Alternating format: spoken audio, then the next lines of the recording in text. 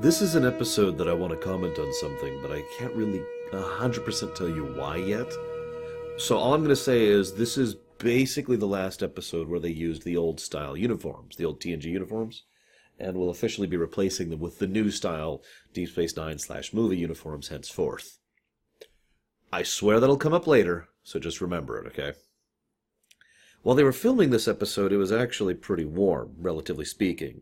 And not super warm, but, warm enough that people in outfits and with tons of plaster and makeup on their faces would be pretty uncomfortable. I just point that out because the visual cinematography director and the directors and editors as well basically pulled a lot of tricks to try and make it look colder than it actually was. And I don't know about you guys, but personally I think they succeeded. It probably helps that I myself have actually been in circumstances where it's bright and sunny and shiny and really, really cold. Like, you know what I mean? I've been there before, so I bought the illusion. They did a good job with it. So, I love the bit where Nog is moving out to move in with Jake. Jake is moving out to live with Nog, and Nog is back from the academy, which is good. We need more Nog in our lives. I actually have some eggnog in the fridge. I should have totally pulled it out and just been like, we need more Nog in our lives. I'm a geek. Let's talk about the Nog plot first. First of all, there's actually this really cool bit where Nog is lifting these weights. Now, if you look at them, they look really light, like 3-pounders, maybe 5. But I point this out because they have these little blinking lights, or not blinking, but these little lights on the side, and I just started thinking, the idea of artificially gravity weights is a really cool idea. Because that way you can have all the weights in one weight, right? It would just artificially pull harder. Maybe it's magnetic or something, something like that, to be able to more specifically change its how much resistance you have, and at the same time you don't actually need to go buy an entire set of weights. Just a cool idea, a little setting building in the background there. Funnily enough, there actually is something like that in real life, but that's mostly just it's a barbell that you just add more and more and more weight to it, and it kind of locks in. But anyways. So, Nog, don't worry, I'm going to take care of your son. And Nog is, of course, super rigid. Question, why do you think he is so rigid? Now, I have 2 possible answers here, but as ever, I would like to hear your guys' thoughts, which is why I'm kind of rambling just for a minute for you guys to be able to either pause or just give me your thoughts before I give you my thoughts, because my thoughts are either one of 2 things. Either A, it's because he just came from the academy and they're super strict, or B, and I think this is more likely, he just came from the academy and he's been having trouble. I don't mean like he's not been doing well in his grades. By all accounts, Nog is a very hard worker who is legitimately intelligent. And of course, he's on the officer track, so they are harder on those cadets than otherwise. But, well, I point this out because I like to think that Nog has basically been pushing himself way harder than he otherwise would, specifically because he is having a hard time of it. He's starting at a disadvantage, in other words, and he's refusing to let that stop him. That seems kind of like his old character arc in a nutshell, really. He's a Ferengi who doesn't have any particular profit or wealth, doesn't have any position, doesn't have any family, and he's trying to join Starfleet. Literally the first Ferengi in Starfleet, so yeah, I think he's just pushing himself so hard that he's adopted this ultra-rigid mentality, not just when it comes to house cleaning stuff, but in regards to everything, because it's the only way he's been able to keep up. I think this is part of why Rom is so concerned about him. And this is just my interpretation, of course, but I like to think that Rom is looking at his son and seeing a son who is burning himself out, basically trying to prove how good he can be, or trying to make up that deficit. And so he's worried that his son will not be able to grow up properly, and I'm with him on that. So I agree. I think Jake and Nog are a good match for each other, because Jake, well, this is the other thing. This is basically the odd couple, isn't it? I mean, you've got the kid who's pushing himself, one way or the other, he is pushing himself. It's just, I don't know how hard he's pushing himself, so that's interpretation. But the kid who's pushing himself to be in Starfleet, on the officer track, trying to do as best as he can, blah, blah, blah, blah, blah, versus the kid who's a writer. Now, I don't mean to fling any kind of shade on that one, because Lord knows that I understand full well how difficult and arduous it can be to be a writer. I also tend to get a little bit prickly when people insult me by saying that my job requires no real work, that I don't have a real job, etc. So I totally get that writing is a real job. However, when it comes to a day-to-day existence, writing is a stay-at-home job that involves you trying to do everything you can to pour your creativity into your words, which means not really spending a lot of time, cleaning up or well, actually, that's not necessarily true because everyone has their own methods. But my point is I could see how Jake basically lets things go to a mess because he's not thinking about that. He's thinking about his story. I get that. I really do. But in the same manner that I think Nog is pushing himself too hard, I think Jake is pushing himself too hard, just in a totally different direction. He's focusing all on this one project, and that's causing some issues. So, I personally think that it would be a good match between the two for them to be able to learn off of each other. There's this bit where Jake gets upset because Nog, corrects some spelling and grammar, and Jake's like, "No, you don't do that." That's actually funny. Because he's right, you don't do that. That was actually kind of a dick move on Nog's part. Although, in Nog's defense, he does apologize for it. But I point that out because I wonder if they have, change history. You know what I mean? I mean, obviously, undo is kind of a fairly typical concept when it comes to computing in general, but when it comes to some forms of development, you don't just undo the last 5 or 6 or how many steps it has buffered, but you can undo all the way back to the original because it saves every step of the process. I'm just curious how they deal with that, because theoretically it should be easy for him to be like, all right, undo all changes back to yesterday. But of course we know Star Trek doesn't know what backups are, right? Unless your name is O'Brien. So there's also a bit where Jake is playing, he's playing a video game, basically. He's playing Dom John as he's sitting there. And I find that amusing, too, because, again, his defensive, he gets very defensive when he's called on that.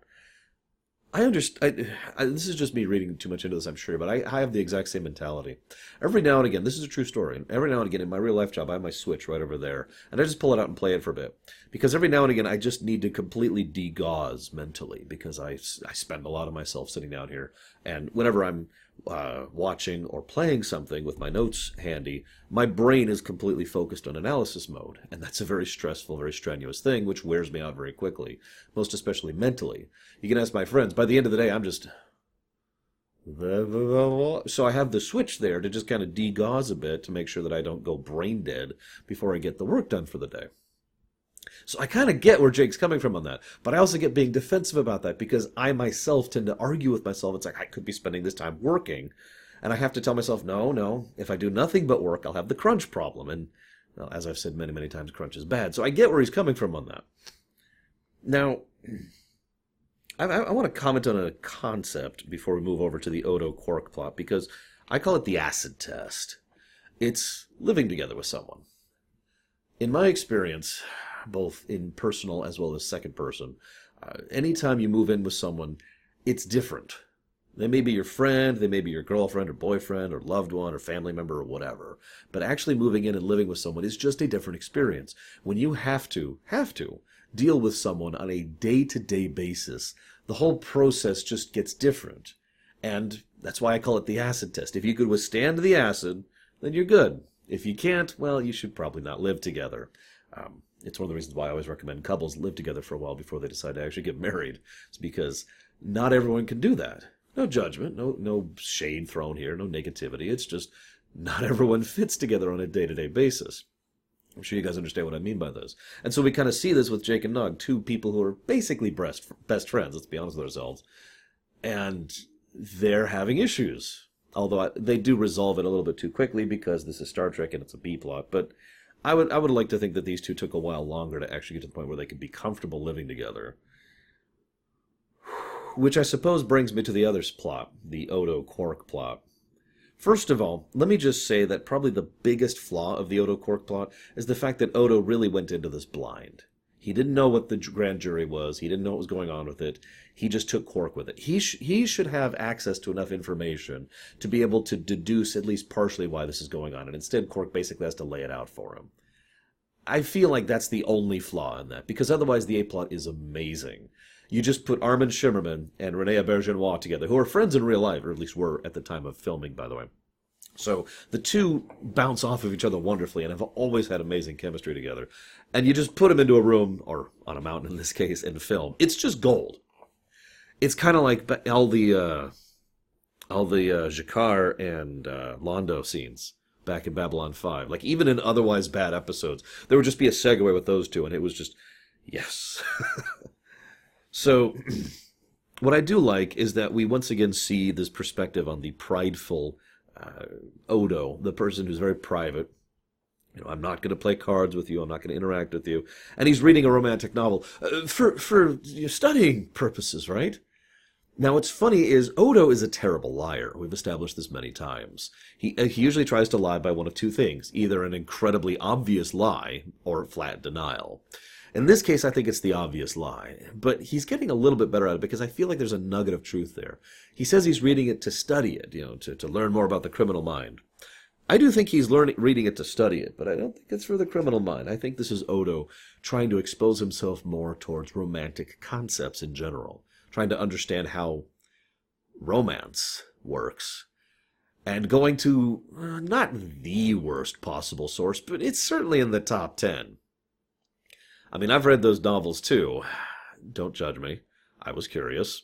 They're not that good. In fact, they're basically terrible. If anything, that is, by all accounts, the point. I actually know several friends, most of them are women, who rather enjoy those kind of pulp novels, and they enjoy them because they're bad. It's a so good it's bad kind of a situation. It's just, oh my God, and then he actually, this is not a joke. There's one about a time-traveling Viking, I want to say, who's actually like a CIA agent or something. I don't know. It's just a thing. So anyways, I like to think that Odo's doing that for that reason. And then there's this bit, and see, this isn't quite a flaw, but this does get to me a little bit because Quark complains about there being a noise. Now, Quark is correct because he is actually noticing this noise, which has started within the last hour. It is a recent noise.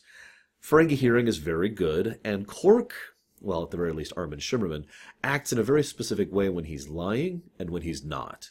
You can always tell, or at least I should say, I can always tell. I'm sure most of you know what I'm talking about. He acts completely differently when he's just kind of trying to deflect, or when he's just lying, or oh, maybe I'll just lie about this then. But no, when he gets serious, there's basically nothing there. He just gets, his tone shifts completely down, like almost a full octave, and he's just, do you hear that? It's just this weird sound. That's not a lie.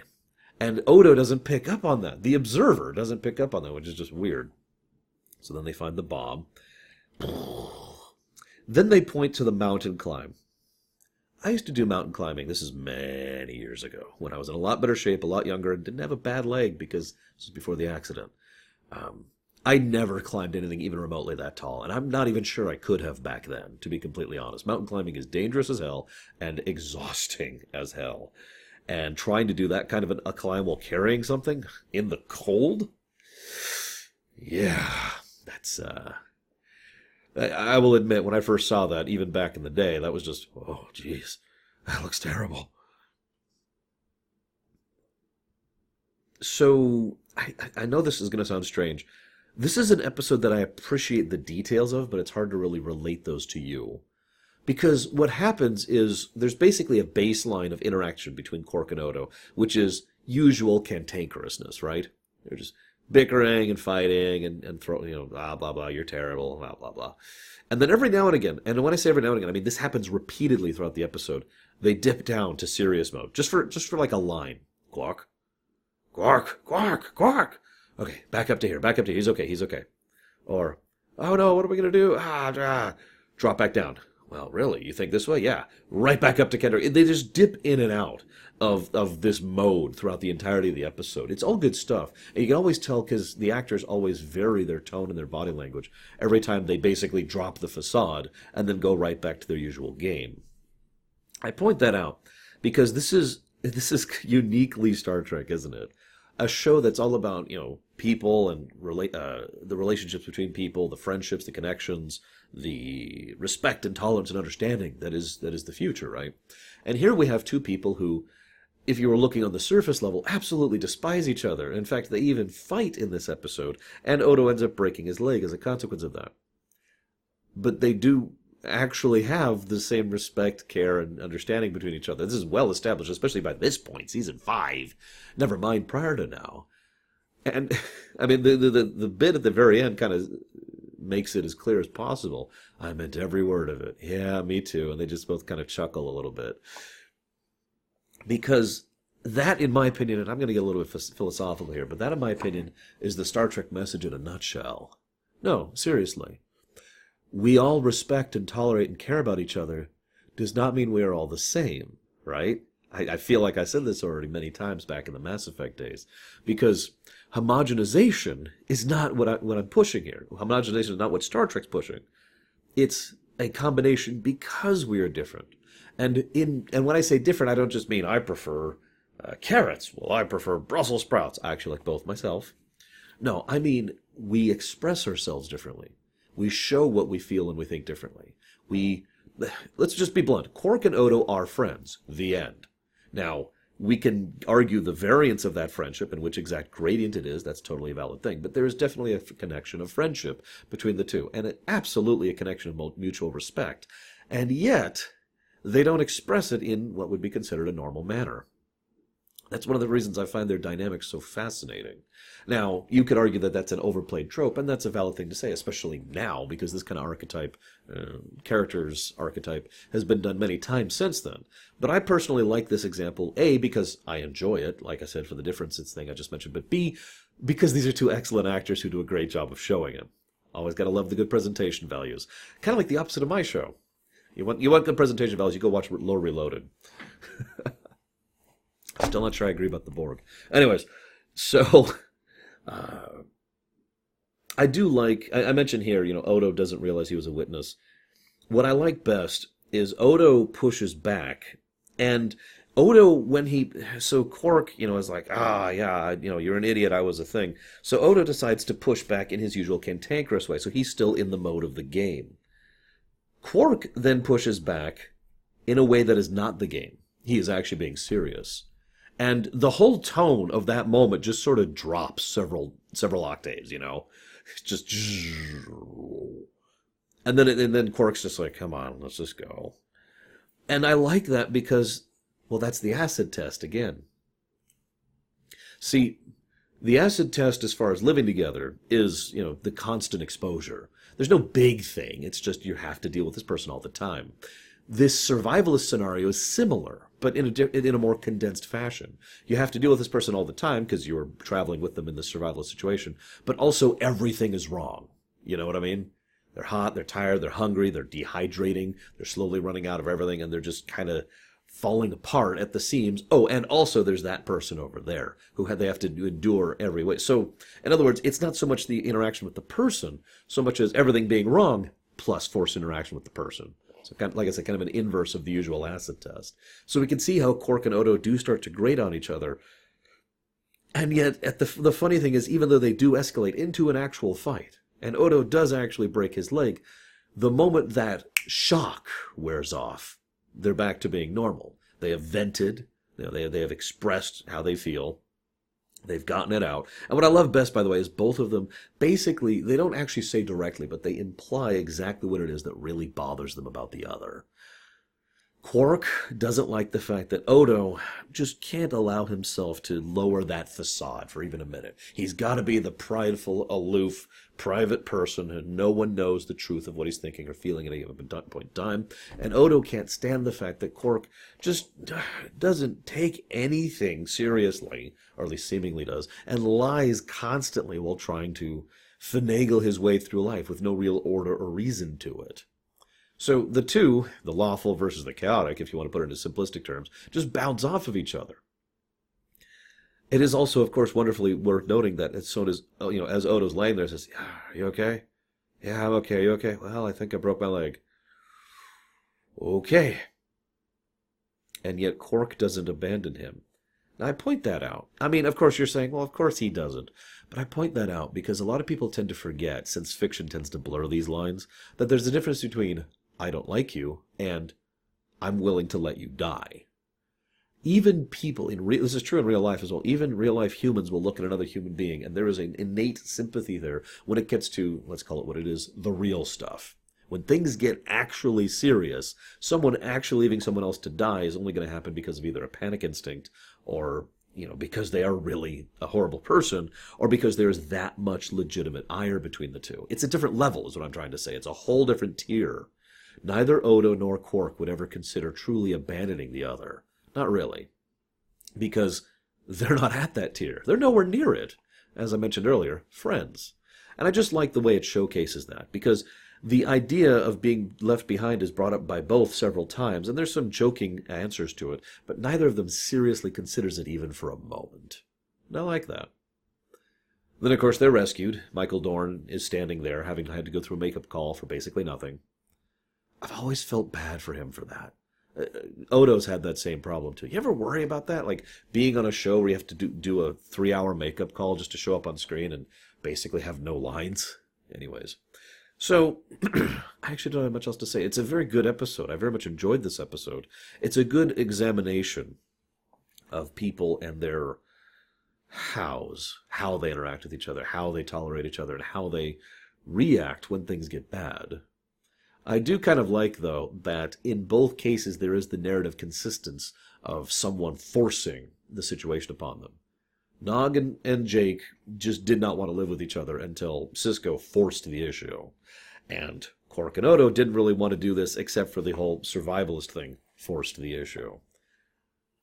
Interesting stuff. I don't have much else to say. I do apologize. I will see you guys next time.